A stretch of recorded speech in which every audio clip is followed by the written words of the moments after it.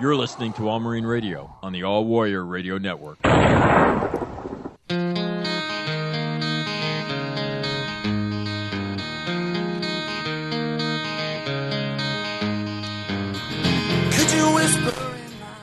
Now, my next guest is very cool to have on the program. Somebody who I've never met. Was introduced to him by Tim Lynch. And we actually talked about some of his work, not this last podcast, but the podcast before.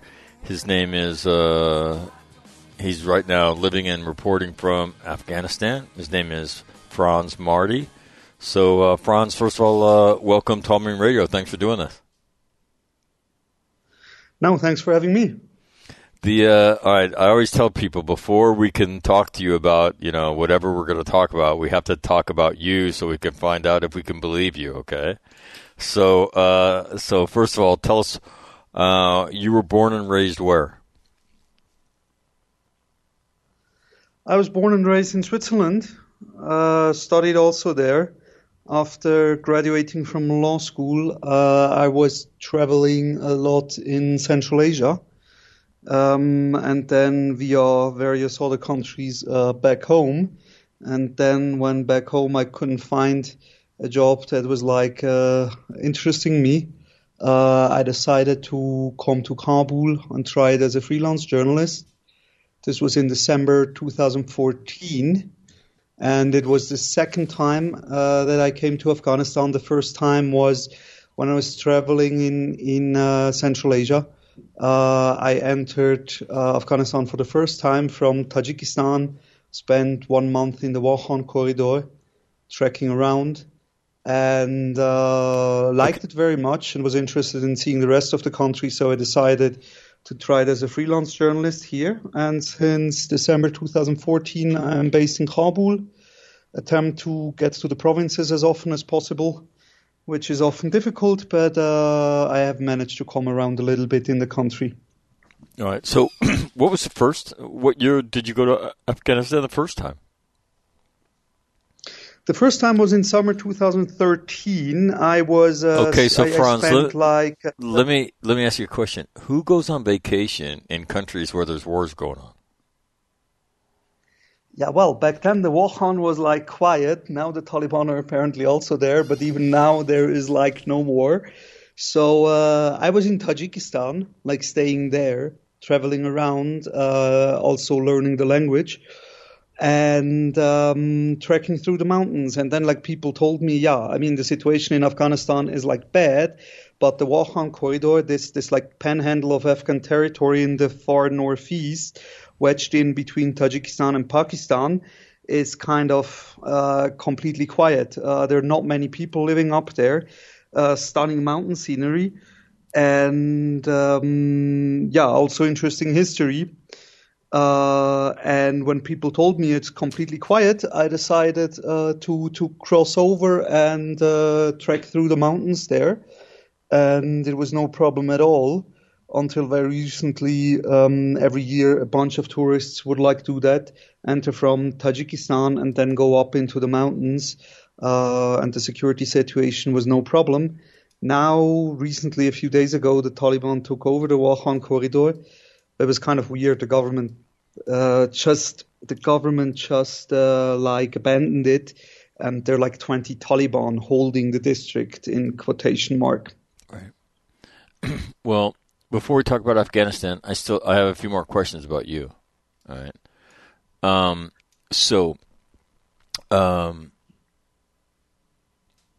Growing up Swiss, okay, that's as an American, we look at Switzerland as this kind of mythical place, kind of like Brigadoon. This land of mountains and beauty and neutrality. What is it like to grow up Swiss? I mean, the Swiss have a certain world perspective. Can you kind of teach us about the Swiss world perspective? Well, that's a difficult question. As I would say, we're very privileged. I mean, growing up, it's there are not many problems. I mean, you have like a strong economy, good schools, everything else is in place. So it's like really you kind of have all the opportunities that you can get. And yeah, like quiet. I used to tell Afghans, yeah, that it is indeed quite like paradise. Paradise. What mindset? Yeah, well, I'm biased. I'm from there, so the Afghans have a saying. They say like the homeland is for everyone his own Kashmir, because apparently Afghans think like Kashmir is paradise. Unfortunately, I've never been, but yeah, that's what they say. So yeah. I mean, worldview, I would say it's like quite diverse, but we, thanks to like, okay, we also had good situation, like historically speaking. So it's kind of, we have this like inclusive political system where you have like, yeah, that all diverse view can kind of find a modus vivendi, or with all our referendums and votes, that you can have like these vast diverging views of different groups, parties, whatever, kind of bring everything under umbrella, that it works like peacefully, and it's not as polarized as like in other countries, mainly because, yeah, as I said, for example, we vote about everything, so it's kind of like we don't have to choose a certain political leader. We can just like every 3 months vote on a bunch of questions. And then you can like kind of change your mind all the time. And yeah, it works. So you grew up in that system, and you want to be a lawyer, for God's sakes. I mean, like, the world needs one more lawyer, Franz. And so you go home after your travels, and it's a huge world out there. Why Central Asia? What is there something about Central Asia that attracted you, or was that just on your list of things to do? I wanted to go to a place where not everybody goes. As for example, like in Switzerland, like a lot of people to like learn languages or taking a gap year, they go to the States or they go to Australia, so on. So I wanted to go like kind of off the beaten track, so to speak. Oh, you're that guy. I mean, Central Asia is a really good place for that. Like I mean, if it wouldn't be for the war here, probably people wouldn't know that Afghanistan exists as a country. But for example, Tajikistan, most Europeans have never heard of it. Right. Plus, as it was also like earlier in 2008, 2009, I was for 1-2 months in Russia, crossed Russia by train. And then I was since then also interested in kind of this vast area in the middle of Asia that usually doesn't get like much coverage, or that you don't hear that much from. And then I kind of settled on Central Asia, and Tajikistan was a little bit coincidence. I mean, I said like I want to go somewhere where I can like go hiking, and for example, Uzbekistan, Turkmenistan, Kazakhstan, it's mostly like steppe and desert. So it's kind of Kyrgyzstan and Tajikistan where you have like mountains and like beautiful untouched nature. And then, yeah, I settled on Tajikistan, but was more or less coincidence that it was Tajikistan and not Kyrgyzstan. All right. So your tourism bug, your odd taste in tourist destinations gets you to Central Asia. What plants the seed to become a journalist and write about what's going on in Afghanistan? I mean, that's a little bit far away from being a lawyer in Switzerland. Yeah, it was kind of like, yeah. At some point, I lost my way, and then I slid kind of into this.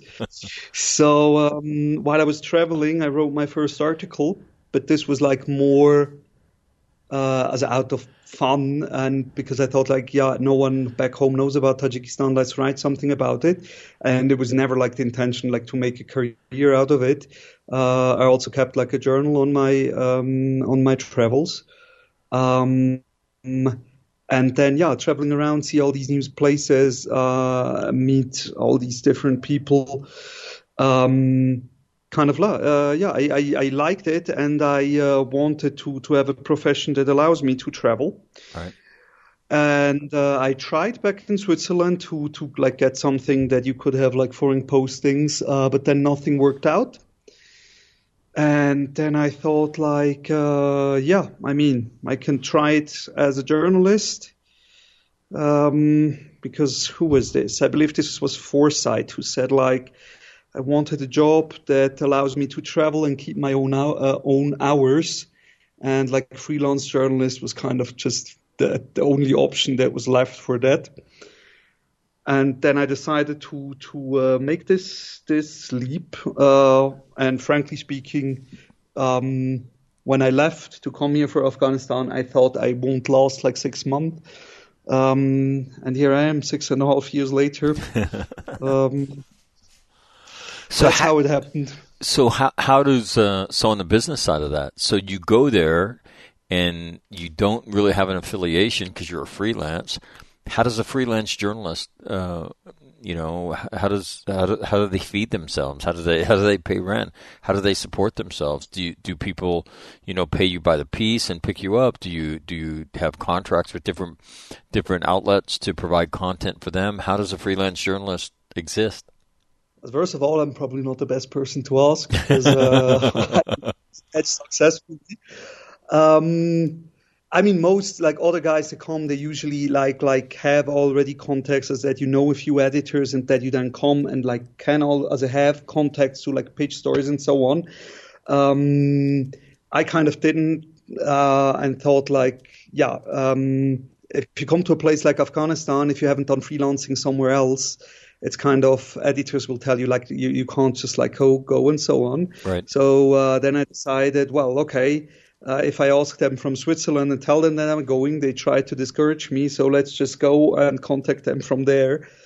And then it's kind of try and error. Nowadays with everything online, you check which publications might be interested in what you can provide or what you want to provide as a freelancer. And then it differs. Some magazines, they have like clearly submission section or want to write for us on their website, where it is like a clear process. In other cases, it is you have to find the email of the editor and then like just contact them out of the blue. Right. And then, usually pitch a story. And honestly, like most editors never ever reply. So you just have to send out a ton of emails. And then if you reply, a lot say no. And then, you have to hope that some say yes to your stories. And then often it is okay. Once when you deliver the good story, then you might build a relationship on that, and then it gets easier. Sometimes it's also then you have a relationship, but then the editor changes, and then usually you get. It's a case by case thing, so you're not like contracted. Some magazines you have like to sign something regarding like the intellectual property right and so on. But like payment-wise, it's kind of you pitch an idea, they say whether they are interested and how much they can offer, and then you can accept or not. And usually, as a freelancer, like you're on the weaker side, so whatever they offer, you kind of have to accept.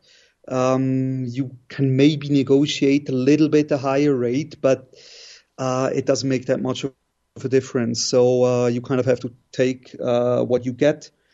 And then it is like the vast majority, practically all freelancer, it's just like hand in mouth. So a lot have also saved money, as also like I did, that you have like reserves if work doesn't go well.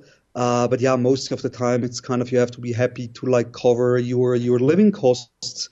And then, if you're lucky, you can set up a good collaboration and earn a little bit money. But no one gets rich with this kind of work. But they do get famous. You look at the most prominent American journalists have excelled, or at least got their beginnings and were able to show what they could do in terms of reporting and writing. Many in the Vietnam War and others in our subsequent war, and that's where they get their start. And so it's not a foreign place for writers and content providers to begin to do their work, because there's an international audience for it. Talk about so if people are looking to find your work, Franz, where do they go? Yeah, usually nowadays the easiest is if you follow me on Twitter. There you can find all the pieces. Then there are, if you Google my name and Afghanistan, you will also see what I have written. Plus there is, for example, Paydesk is a website where as a freelancer you can set up like a profile, and then like media can like search for specific parameters and see who's available. And there I have, for example, have a profile with a short bio and with a selection of articles. I haven't like a website where all my work is like taken together. So like this Paydesk profile is like the best where you have a selection. Got it. So on Twitter, it is Franz, Franz J Marty, and that's how you find him. But if you just type in Franz Marty Afghanistan, it comes up prominently, and then you can follow him. And your website where people can find your work is called what? As there is, I have this profile on a website that is called Paydesk. So if you Google like Paydesk and Franz J Marty, you will also have like my profile with a short bio, plus with a selection of articles that I have written and that I deem like the more interesting of my work during the past few years. Got it. So I'm just on that website right now, and so I will put the links on that in this post. All right, let's switch gears and talk about Afghanistan. Tim shared an article that you wrote recently, and the gist of the article is, there is this tsunami of reporting that Afghanistan is on this breakneck, pace to turn itself over to the Taliban, and you very meticulously documented the different districts that had been in the news, and then ultimately footnoted the reality behind that. So let me ask you: can you just kind of give people who haven't seen that, and again, I'll attach that post to that article to this post here, so they can see it. But could you talk about the genesis of that article? And then you kind of going very meticulously going through and documenting, okay, this is probably what you read. All right, this is what happened. Tell us about how you got there.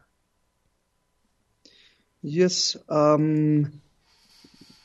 Since like May, and especially in June, as is reported everywhere, the Taliban have made like extreme advances in Afghanistan, like unprecedented, taken over like district after district. Right now we are at almost 200 districts that they have taken over since 1st of May. And the reporting was, in my opinion, kind of one-sided. It was very often like, this is kind of the beginning of the end. The whole state will collapse, the Taliban sweep through the country and take everything. And while I by no means deny that the situation is extremely worrisome in Afghanistan and that it doesn't look good at all, I nonetheless thought like all the mainstream reports are kind of missing part of the story. Kind of, yes, it is very bad, but there are like certain aspects that you have to qualify. So the Taliban are strong, but for several reasons, it seems still now like unlikely that they can like achieve a whole takeover and that the whole Afghan state collapses without a fight. And this was this was like the reason that I thought, okay, I write an article and try to highlight like these aspects that are not mentioned in other reports. All right. So one of the things that we've been, Tim spent many, many years in Afghanistan. Another guy who comes on my show, Jeff Kinney, deployed to Afghanistan a couple of different times as an advisor. I spent a year in Afghanistan down in the Helmand province, and so our experiences are all very different in the vast world of Afghanistan. One of the things that they've talked and tried to impress on everybody is and I'll let you comment on the first one, that, we as Americans, we look at Afghanistan as a nation, and Afghanistan as a nation has never existed in that sense. Could you talk about that? Because that's, I think, something very hard for Americans to grasp. Well, maybe first of all, never tell to an Afghan that they're no nation. They won't take this too kind. I mean, it is kind of, how shall I say, it is kind of difficult. I wouldn't agree that it isn't a nation, because one of the problem is, yes, there are like a lot of differences among Afghans. So you have different ethnic groups. Then sometimes you have, like, for example, the ethnic group of the Pashtuns is like subdivided in a whole area of tribes, which the Afghans themselves don't completely, also have like a complete picture of which tribe and which sub-tribe has like a beef with which other sub-tribe and so on. So it's like this really complex mosaic and many differences. But on the other hand, like, I never met an Afghan who would say that like these differences are that great, let's split up the country. Kind of like, we have our part, you have your part. So everyone kind of agrees that it is this country in these boundaries, in this sense as a nation. But like every group has a different idea what this nation should stand for, and how it should be governed, and what it should look like. And then this might create the impression, that there's so many differences that it's barely anything holding together. But yeah, at the end of the day, no one wants to split the country up, which might also be a main problem of Afghanistan, so to speak. Every group, be it like the current government, the Taliban, or like other pro-government groups that are not that fine with the current government, everybody kind of wants to rule the whole country, but no one has the power to do so. And given that Afghans are fond of resolving their disputes with weapons, this then leads to the war that we have going on since, often in American media, they just talk about the past 20 years. But for Afghans, it's 42 years that the country is at war. And that's mostly due to internal reasons. As I said, that everyone wants to rule everything, but no one has the power to.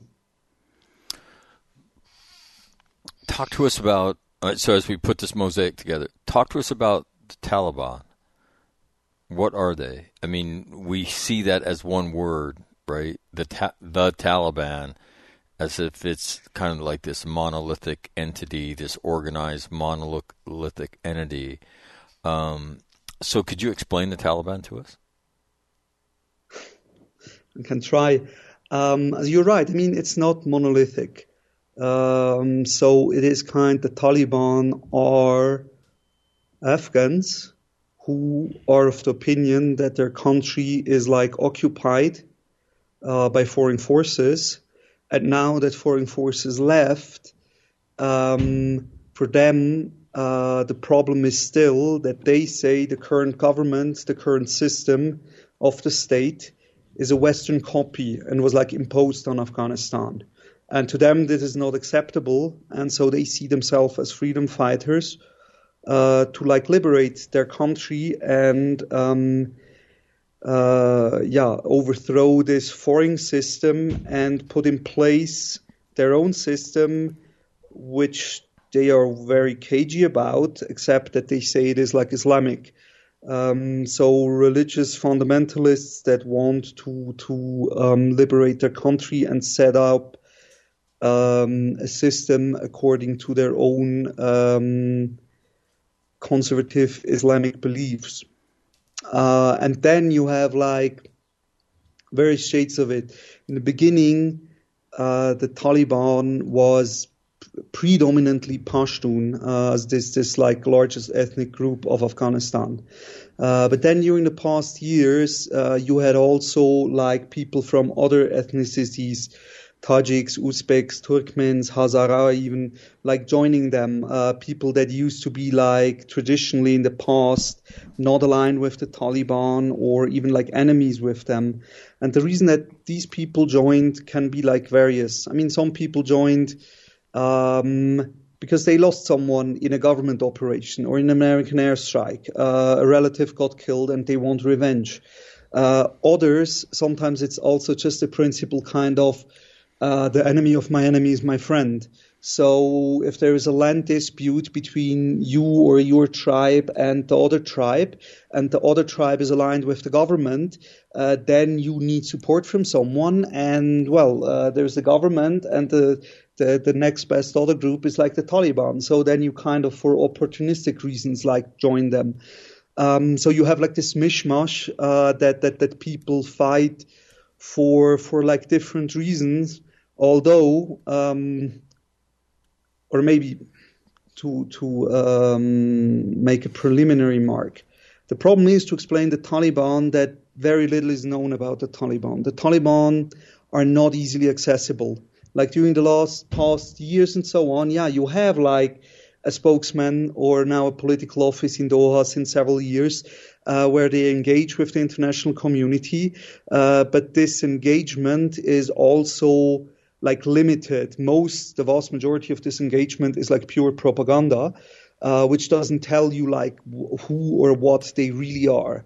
And like to meet them in Afghanistan is difficult to arrange. There are like risks involved because they might see you as a foreign spy or have like other issues with like you trying to visit them. And then there's also, on the other hand, like from journalists or researchers, there's also kind of a fear of the Taliban. And then, there's very little like interaction. So you can't say for sure who exactly they are due to this lack of interaction. And in this like limited instances that I had, like that I have met Taliban or like spent a little time with Taliban, I would have to say, despite the many reasons that single fighters are fighting for, most of them are really, really religiously motivated. They do believe they do God's work on earth and that this is a jihad, a holy war, and that's like their main motivation. Of course, you have exceptions to that. But I would say this is maybe the best way that you can describe the Taliban with the limited information available. Okay, the next piece of this mosaic is the federal government.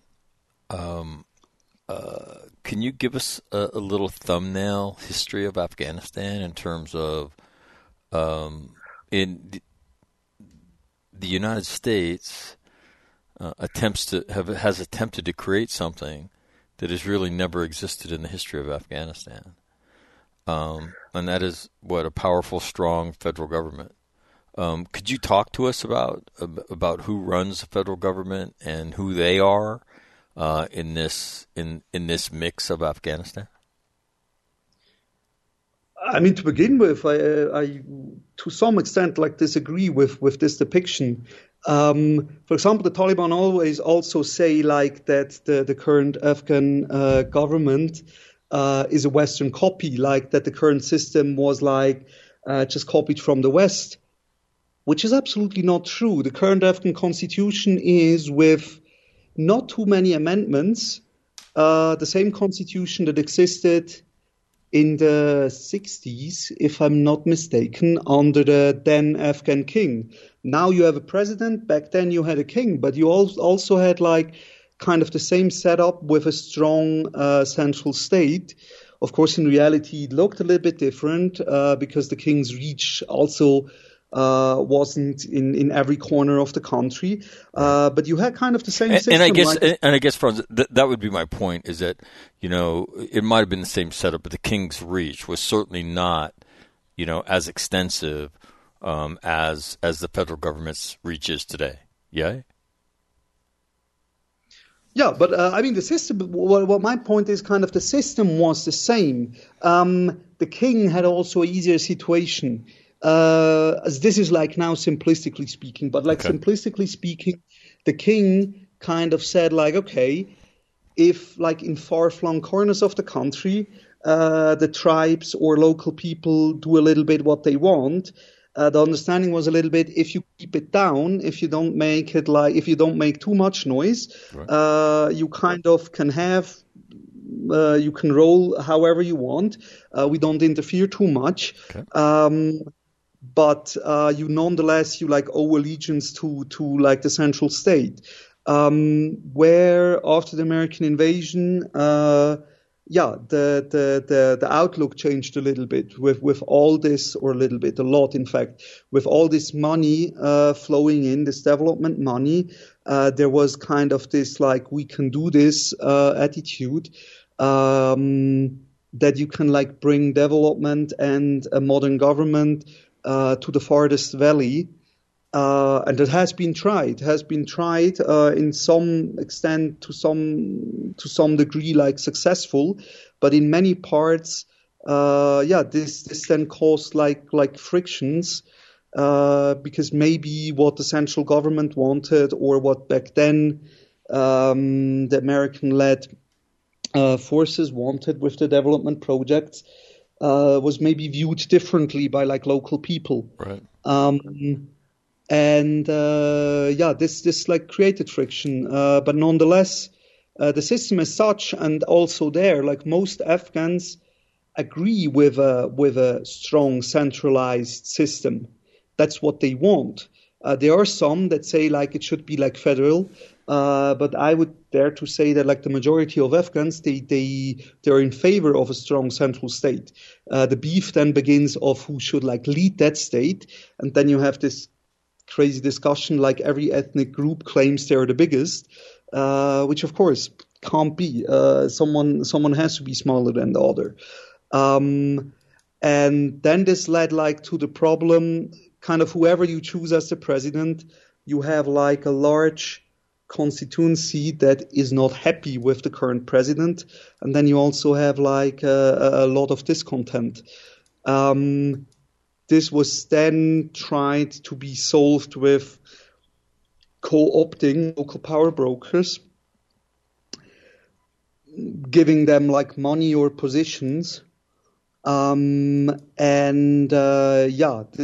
then led to a system where you have it's kind of a rentier state. Like a lot is dependent on, okay, I can give you the votes of my group, but in return I want this, and that, which of course creates like a whole array of problems and frictions within communities, which then sometimes also joined the insurgency because they were not happy with what the government did. But to be fair, what is the alternative? I mean, sometimes people complain and they say like, okay, the Americans supported the wrong people, right. The wrong Afghan leaders. And then I have to say like, then I sometimes told Afghans like, okay, but like, let's assume like, who else should they have supported? Because if they wouldn't have supported guy A, but instead guy B, you would have exactly the same problems, just like vice versa. So for the Americans, it was kind of like, or for the international community, whoever you choose, you will have problems. But the Afghans are like, very swift in like blaming this all on foreign influence, rather than saying like that the underlying problem is that there is no leader that can like unite a big enough chunk of the population that the system works.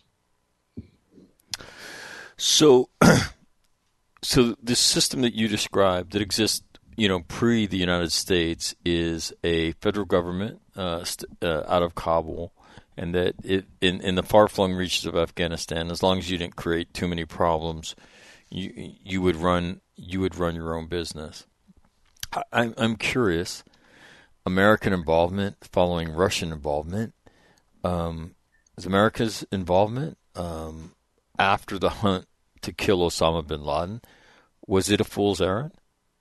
I mean, do you ever see, knowing what you know, and actually just what you said, that everybody thinks it was the largest group, this is foreign influence. If they just would have supported my group, then maybe this would have turned out different. Could the American effort have ever been successful? It's a difficult question. It's a difficult program. I mean, I think the goals were. It also depends on which point in time you're talking about. Okay. It was like at the beginning when all seemed to be like, well, it was like way before I came to Afghanistan. Mm-hmm. Yes, it seemed possible. It certainly seemed possible. And there would have been ways to like not let this slide down. Colleagues of mine have like recently like pointed out, which is to some extent true, like in 2001, 2002, 2003, even later, like a bunch of Taliban were ready to make peace, as were ready like to kind of and make peace. I mean, practically like to surrender. But in that time, it was kind of not only from the American view, also from the like anti-Taliban Afghan view. It was like, we won. We don't have to like we don't have to make peace with these guys. We don't have to let them back in. We don't have to integrate them in society. We have to hunt them down. And at the time, I mean, in hindsight, it's always easy to criticize, but like at the time, it seemed to make sense, I would dare to say, and it seemed possible. And that it then like deteriorated. This had like an area of reason, also that like efforts of the international community weren't as thought through as they should have been.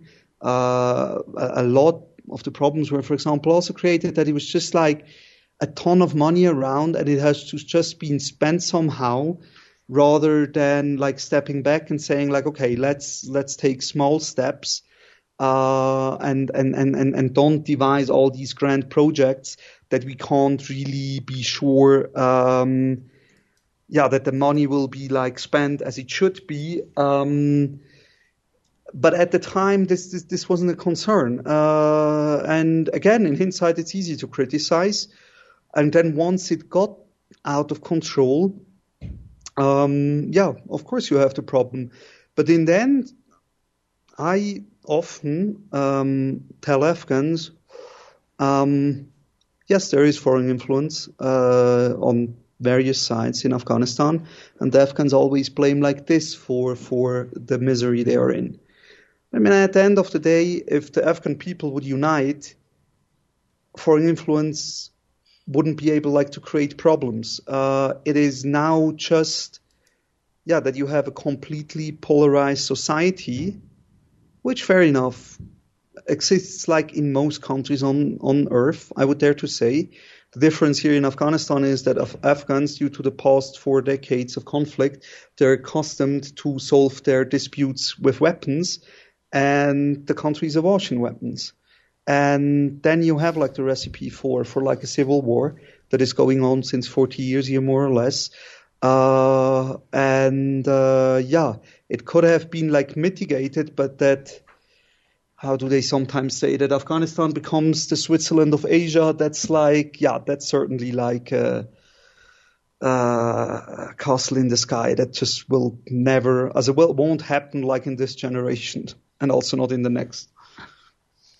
Tell us about what we're looking at now. I mean, and if you don't mind, let me just read a little bit from the piece that Tim shared with us.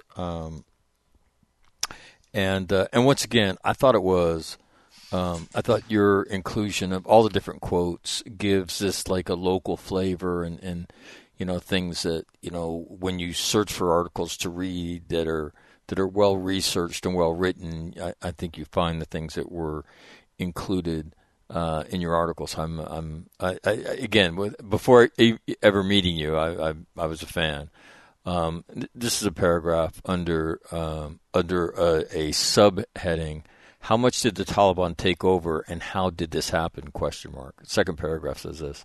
Furthermore, it is important to note that the Taliban did take over many district centers without much, if any, fighting. One example for this was Warduj, a district in the northeastern province of Bakazistan, from which government forces retreated on the 2nd of July, and which is a known Taliban stronghold. The order to retreat from Warduj, I know I'm not saying that right. How do you pronounce that? Warduj came from Kabul. A soldier of the Afghan National Army's territorial force told SIGA via telephone on July 3rd the man had, until the withdrawal from Warduj, been stationed in Chakaran. I'm sure I'm mispronouncing that too. The administrative center of said district. Quote, "We took all vehicles and weapons with us and left the district without a fight." He further stated, adding that there had been armed skirmishes in the days before the retreat. A high-ranking political officer from Warduj corroborated this. However, according to him, quote, "Commanders on the front lines decided to withdraw as the morale of the troops was low due to the fall of many districts," close quote. A resident of the village near Chakaran also confirmed that the withdrawal was not forced, describing it as, quote, "a trade-off to whose detail he and other civilians were not privy." Similar things happened in dozens of other districts, as the Afghanistan Analyst Network, as well as other not publicly available data seen by SIGA documented. So that's kind of writing that Franz does. So talk to us about what we're seeing in Afghanistan, because you, as you're obviously familiar with, the narrative is Afghanistan is going at an ever increasing rate to the Taliban. Talk about what you see. Is Afghanistan, after an American and NATO presence, going to become what Afghanistan has been in the past? It certainly doesn't look good, because now we're a little bit under 200 districts overrun since May 1st, and the whole country has like around 400 districts. Various sources have various numbers for total districts, so it is, as everything in Afghanistan, a little bit a mess. But the Taliban has overtaken half of the districts in the past 2 months, which certainly doesn't look good. How it will play out, and maybe also this, no one foresaw this. All analysts that I know, it was expected that the Taliban maybe make some inroads, but not that massively.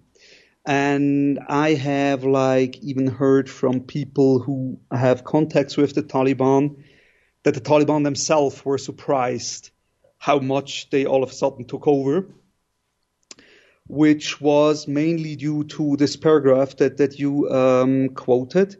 In many districts, it wasn't that the government was forced out, and it wasn't that the government was weaker than before. Because, for example, U.S. troops, international troops, since more than a year, they have done little. Yes, some airstrikes, but it's not that all of a sudden the military situation on the ground has changed because U.S. troops left. Because most of these U.S. troops that left, they were confined to bases, busy with training activities. So the military situation in these districts was more or less the same as months ago, where the Taliban, even when they tried, they were fought back. And now, in these past months, it was like that. In some cases, they fought and took over the districts, but in many more, in many more cases, it was more or less like the Afghan government forces packed up and left. And this wasn't like a planned retreat that the Afghan government said, like, okay, what's the point? Let's concentrate our forces in strategically important areas. The reasons are not really clear. For example, in Badakhshan, in Warduch, several stories. In like other places, the Wakhan corridor, where I was first, when I years ago came first to Afghanistan, there was like no way that it was like necessary or inevitable that the Taliban like take this over. The government could have just like stayed there and all would have been fine. But then you have these different narratives. Some narrative says it was an order from Kabul. Some conspiracy theory even says that like Afghan soldiers believed that it was a deal between the US and the Taliban, that like half of the country will be handed over to the Taliban. And they thought like this is part of some grand plan. And others probably were just like, okay, I'm in a remote outpost, I'm in a remote district, districts around me are falling, I don't know whether I will get resupply from the central government or from the provincial government, so if the Taliban come, I might be able to fight them back, but at some point I will run out of bullets, and then what do I do? So kind of, okay, if everyone else goes home or retreats, let's also do this. And this is, of course, like very worrisome. But, and this is what I try to do in the article, yes, it is bad that the Taliban have taken that much over. But at the moment, the Taliban might be able to overrun several provincial centers and take like whole provinces, but they are not in the position to take over the whole country by force. And even the Taliban themselves seem to acknowledge that and saying like their current strategy is apparently that they want to say at peace negotiations with other Afghan stakeholders, we have taken over that many districts. We are the stronger, so we now give you the chance to surrender, or otherwise you can face the consequences. This won't happen because there's a lot of Taliban opposition in the country. So the Taliban might take over, in the worst case, a large part of the country, but that they would rule the whole country, that they would sweep through the whole country and control everything is unlikely. Especially, even you said, as it was before, the Taliban never controlled the whole of Afghanistan. Right. The day before the US bombardment began, at the height of their power in 2001, they had, I believe it was like 90% or so, but 10% were never under their control. Is that the most likely outcome for this in your eyes? You've been there for 6.5 years now. As you see this, to me, the assessment I think that you just said, that it's not, it seems like, if I was a young soldier fighting, in Afghanistan, and I wasn't sure that, I'm going to get resupplied, I don't want to die, for nothing. I mean, it seems like the Taliban in this area are dominant. I don't want to die here for nothing. So yeah, of course. I mean, I'll leave if everybody else is leaving. If nobody else wants to stay and fight. So do you personally see Afghan going to that kind of the way Tim's articulated it, that the Taliban will control that which what they have historically controlled, but they are not powerful enough to roll the whole country. Do you see that happening, or do you see the Taliban attempting to roll the whole country? And when I say roll the whole country, it seems like now what they were trying to do with propaganda, their overtures in the media, all the districts falling, is they're trying to use that to get the Afghan federal government to surrender power to them, right? So do you see that as that's their only card to play, because they really don't have the military power to roll the whole nation, or do you see them attempting to take over the whole nation militarily?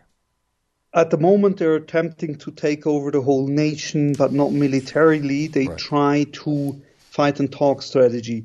They try to push, and then, in their mind, they will get, or they hope to get, the country handed over at the negotiation table. Without having to have bloody fights for cities or the capital, Kabul. That's their current strategy, apparently. Part of it was officially stated by Taliban, and the rest is kind of shows in their actions. That, in my opinion, is a very unlikely scenario, because the current government won't surrender. They won't surrender they rather burn the whole country down than surrendering to the Taliban like this. So they won't achieve that, and that's then the most important question afterwards. What happens? So in my opinion, during the next few weeks, month, this will drag on like that. The Taliban make inroads, but probably stay still clear of attacking or taking over provincial capitals, or attempting to take over Kabul by force. And trying to put the pressure on to get at the negotiation table a surrender. And they will try this for several months. And then when they realize that doesn't work, then it's the question of how they go about it. Whether they really try to take over militarily everything. I think the likelihood for this is big. One reason that might limit that, the Taliban leaders, as well as other Afghan leaders, most of them, they have lived through or been part of the civil war in the 90s, when it was different sides against each other, hundreds of rockets fired on Kabul every day. These people know the cost of I'm not saying that they're humanitarians and think the poor civilians that die, but they know the costs that this has on people, on fighters, on casualties, on infrastructure, and that might limit this a little bit. I'm afraid though that at some point, the prerogative of we want the power will outweigh that, and that they will nonetheless go for full-blown civil war.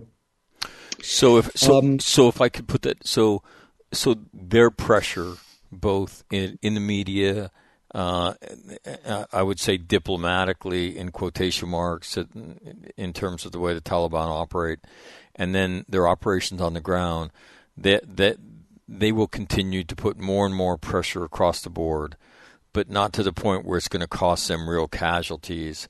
And then you believe that there will come a point when they will push the issue militarily, because that desire to control the whole country will outweigh even their understanding of what it did to the nation in the 90s. That ultimately they will try to roll the whole nation militarily if their diplomatic, if their military operations short of that major offensive don't work, and the federal government does not surrender to it, that ultimately that we will see a full-blown fight for Afghanistan.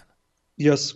Because in my opinion, the problem with the international community puts a lot of hope in the peace process, right, which is, in my opinion, mostly unjustified. Right. And the main problem there is, at the end of the day, every side says we want peace, but at the end of the day, none want. If you look at it, the government wants the Taliban to surrender, and the Taliban want the government to surrender. Neither will happen. The government is a little bit, they at least say, okay, we can talk about certain things. The Taliban is very, very fundamentalist in this regard. They kind of officially, in press conferences and on official statements, they kind of say we want to have peace negotiations and we want to find a solution with all Afghans. But the problem then is usually they say, like, for example, the current president, Ashraf Ghani, they say he's not an Afghan. He's an American puppet. Right. So the Taliban kind of choose who is an Afghan, and kind of the ones that surrender to them are Afghans, and with them we can make peace. And the ones that don't are evil foreign puppets, and they don't have any right and have to leave or get killed. And also through other statements, like between the lines, it becomes clear, like, the Taliban don't want to share power. They want it all. And at the moment, they think they can get it at the negotiation table. And if this doesn't work, then they will fight. And how this fight will then turn out is difficult to say. Because what you mentioned before, like, historically, a lot has changed, like, during the past 20 years. Badakhshan had no Taliban, was never ruled by the Taliban during their regime. No Taliban presence at all. And now in the first days of July, almost all of Badakhshan's district fell to the Taliban. So you have like areas that were like traditionally anti-Taliban and like resistance strongholds during the 90s, during the time of the Taliban regime, are now under Taliban control. I mean, maybe people there as well. I know from one district that isn't under Taliban control, they resist. But how much this is and how they can organize themselves is hard to say. And this might also have been one tactic of the Taliban. A lot of these overrun districts, especially in the beginning, were in the north.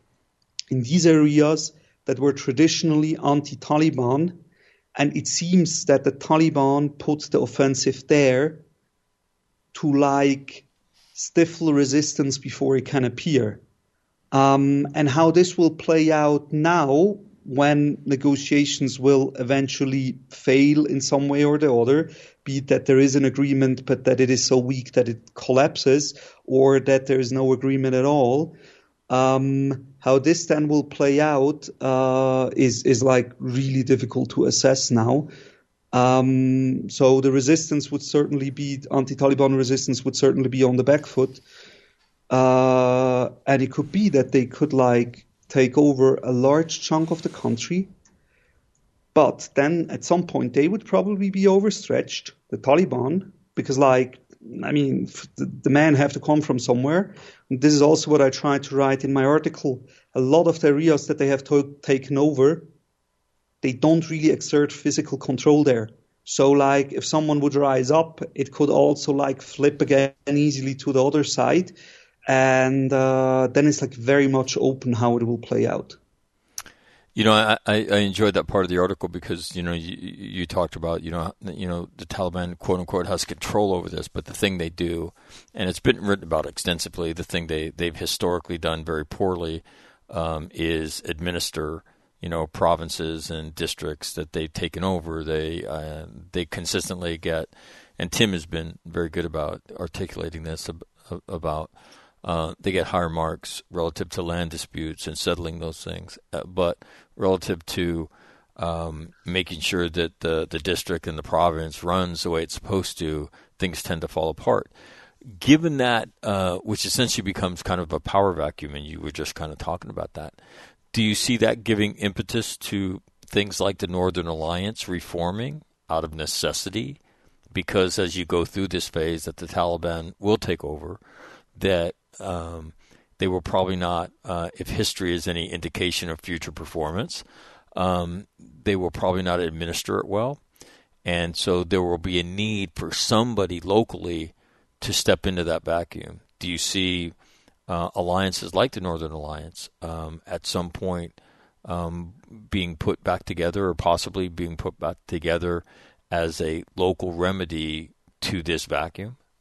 At the moment, not that much. To be honest, I was like surprised, and others also, that as I said, for example, in like these Northern Alliance strongholds, that a lot of the territory was just like abandoned, and there has been barely any resistance.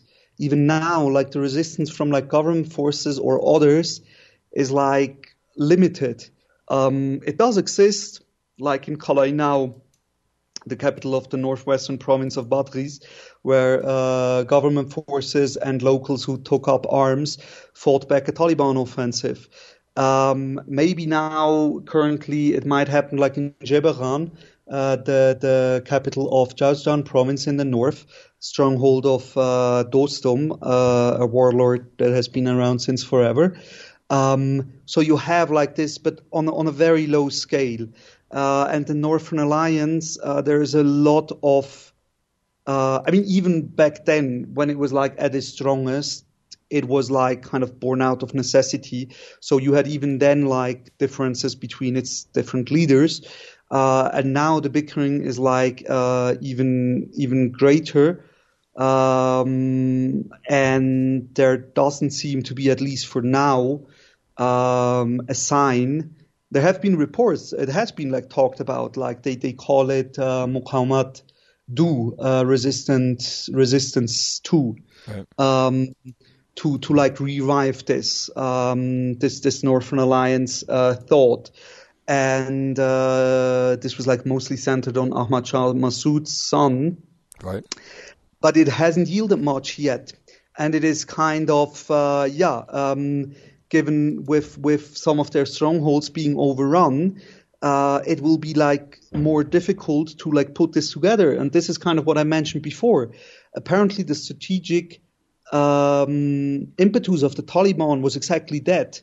If we mess up these traditional Northern Alliance areas, if we take over there, and if we can disrupt the situation there, or like even take it over and hold as far as it is right now, then we can like quell this Northern Alliance reconstituting itself again.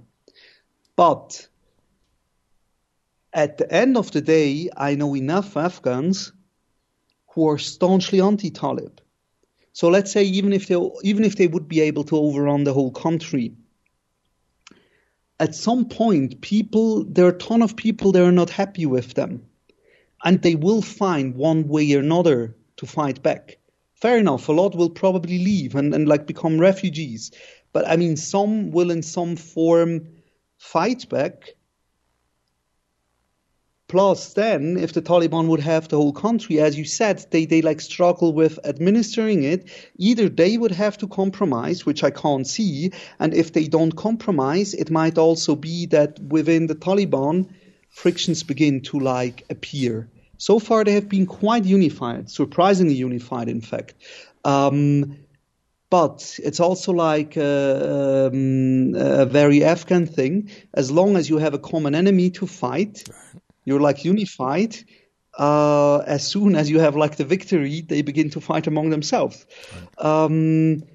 So you could even have like infighting if the Taliban would take over the whole country. So that is why it is so difficult to like predict how a resistance would look like. Right. But I'm pretty sure there would be one.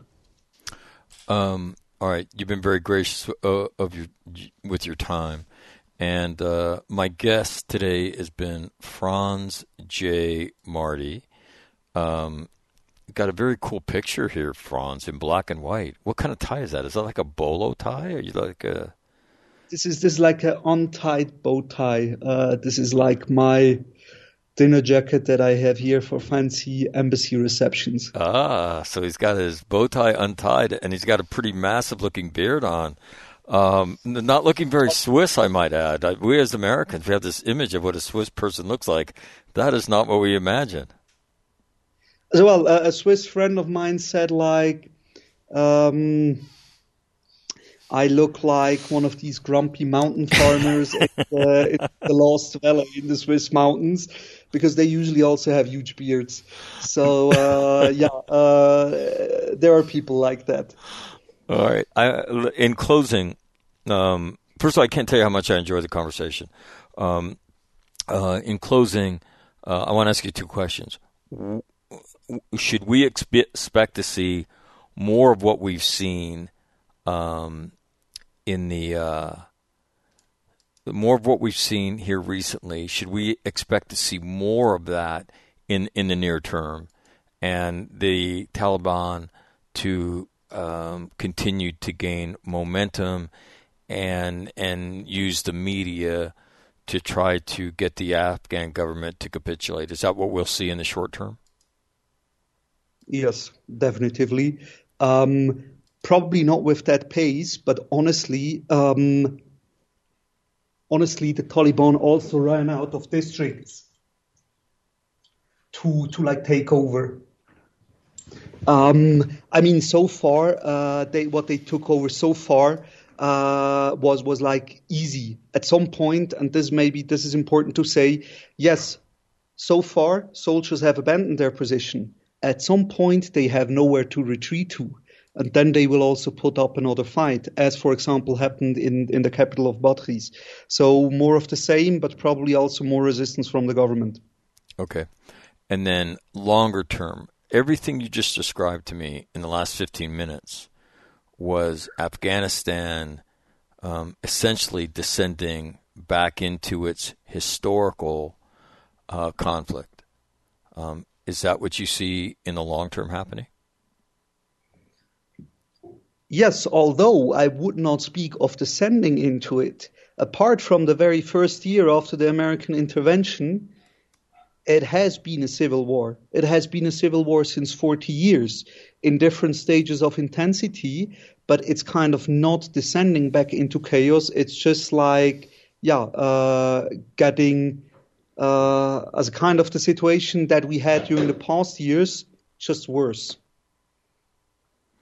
All right. Now, Franz, what question have I not asked you that is really important for people to, for you to speak to before I let you go, for people to understand what they're seeing when the news comes out of Afghanistan?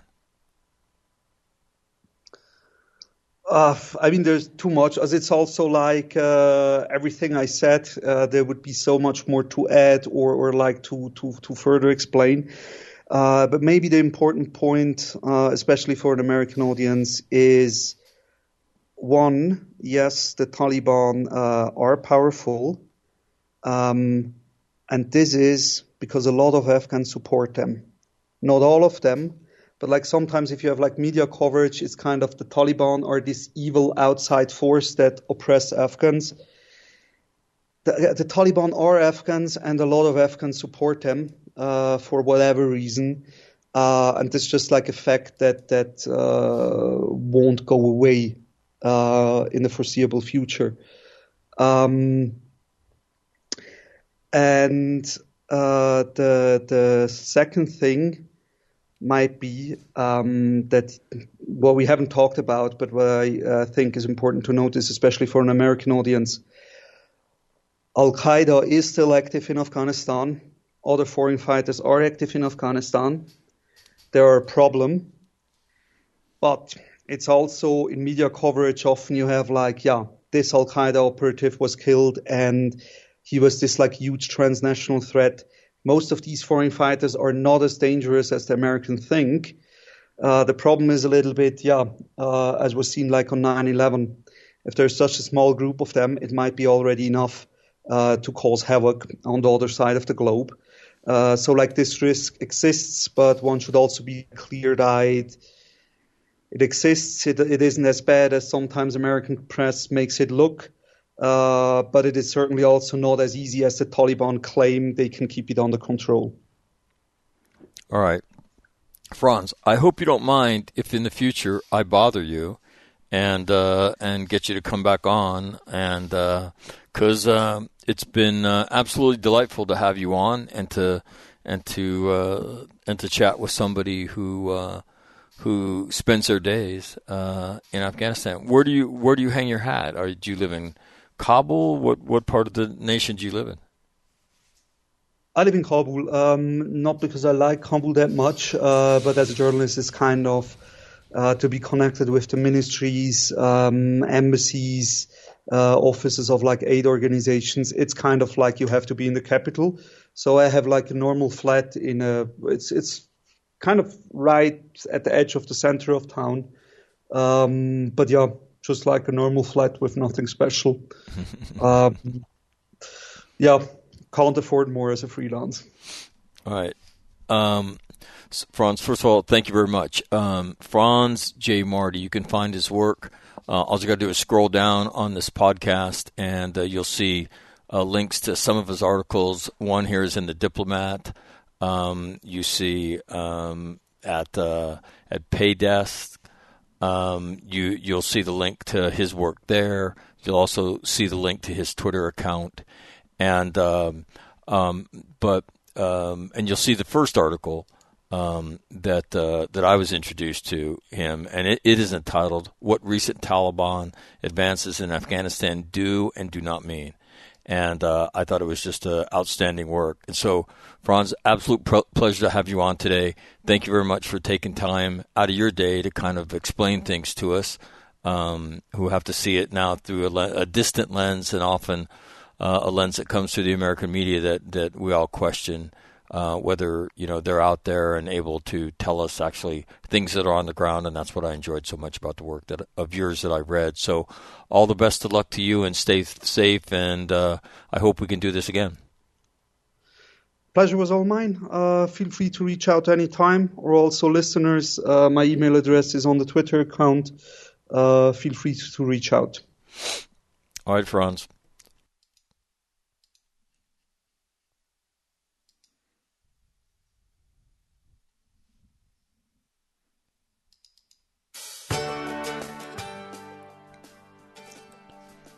That'll do it. It's interesting, when I'll ask questions and he'll disagree.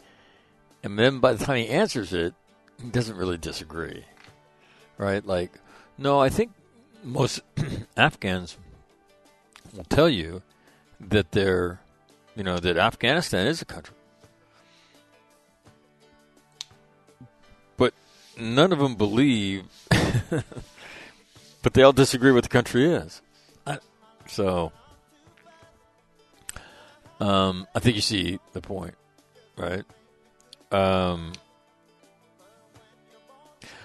of the things that I think Americans don't really understand is that the Taliban do have, broad support in the country. And Tim said this on more than one occasion. The way the Taliban deal with, the fundamental important issue in a rural society, which is land disputes, is viewed by the Afghan people as honest and effective, and hence their credibility. Now, again, Franz makes a great point saying that the worst thing the Taliban do is govern. So it'll be very interesting to see what goes, how this thing ultimately unfolds. So, my thanks to him for coming on. Awesome. And hopefully we've made a connection through Tim Lynch. I got to thank Timmy for that introduction. And Tim, who keeps making contacts in Afghanistan and trying to find credible writers. And Franz is an interesting guy, first and foremost, and not one of the, like a lot of freelance journalists are. You pull the string on that, and they're not. Stories that are unlike Franz's. Which is, I wanted to go travel, so I went to Central Asia. What? Like who goes to the mountains of Tajikistan? And so freelance journalists do, or somebody who's going to become a freelance journalist does. So my thanks for Tim for the introduction. My thanks to Franz for doing this, and hopefully it won't be the last time we do it, because it certainly is a different and interesting perspective. On that note, have a great day. I'm Mike McNamara. This is All Marine Radio. I am out.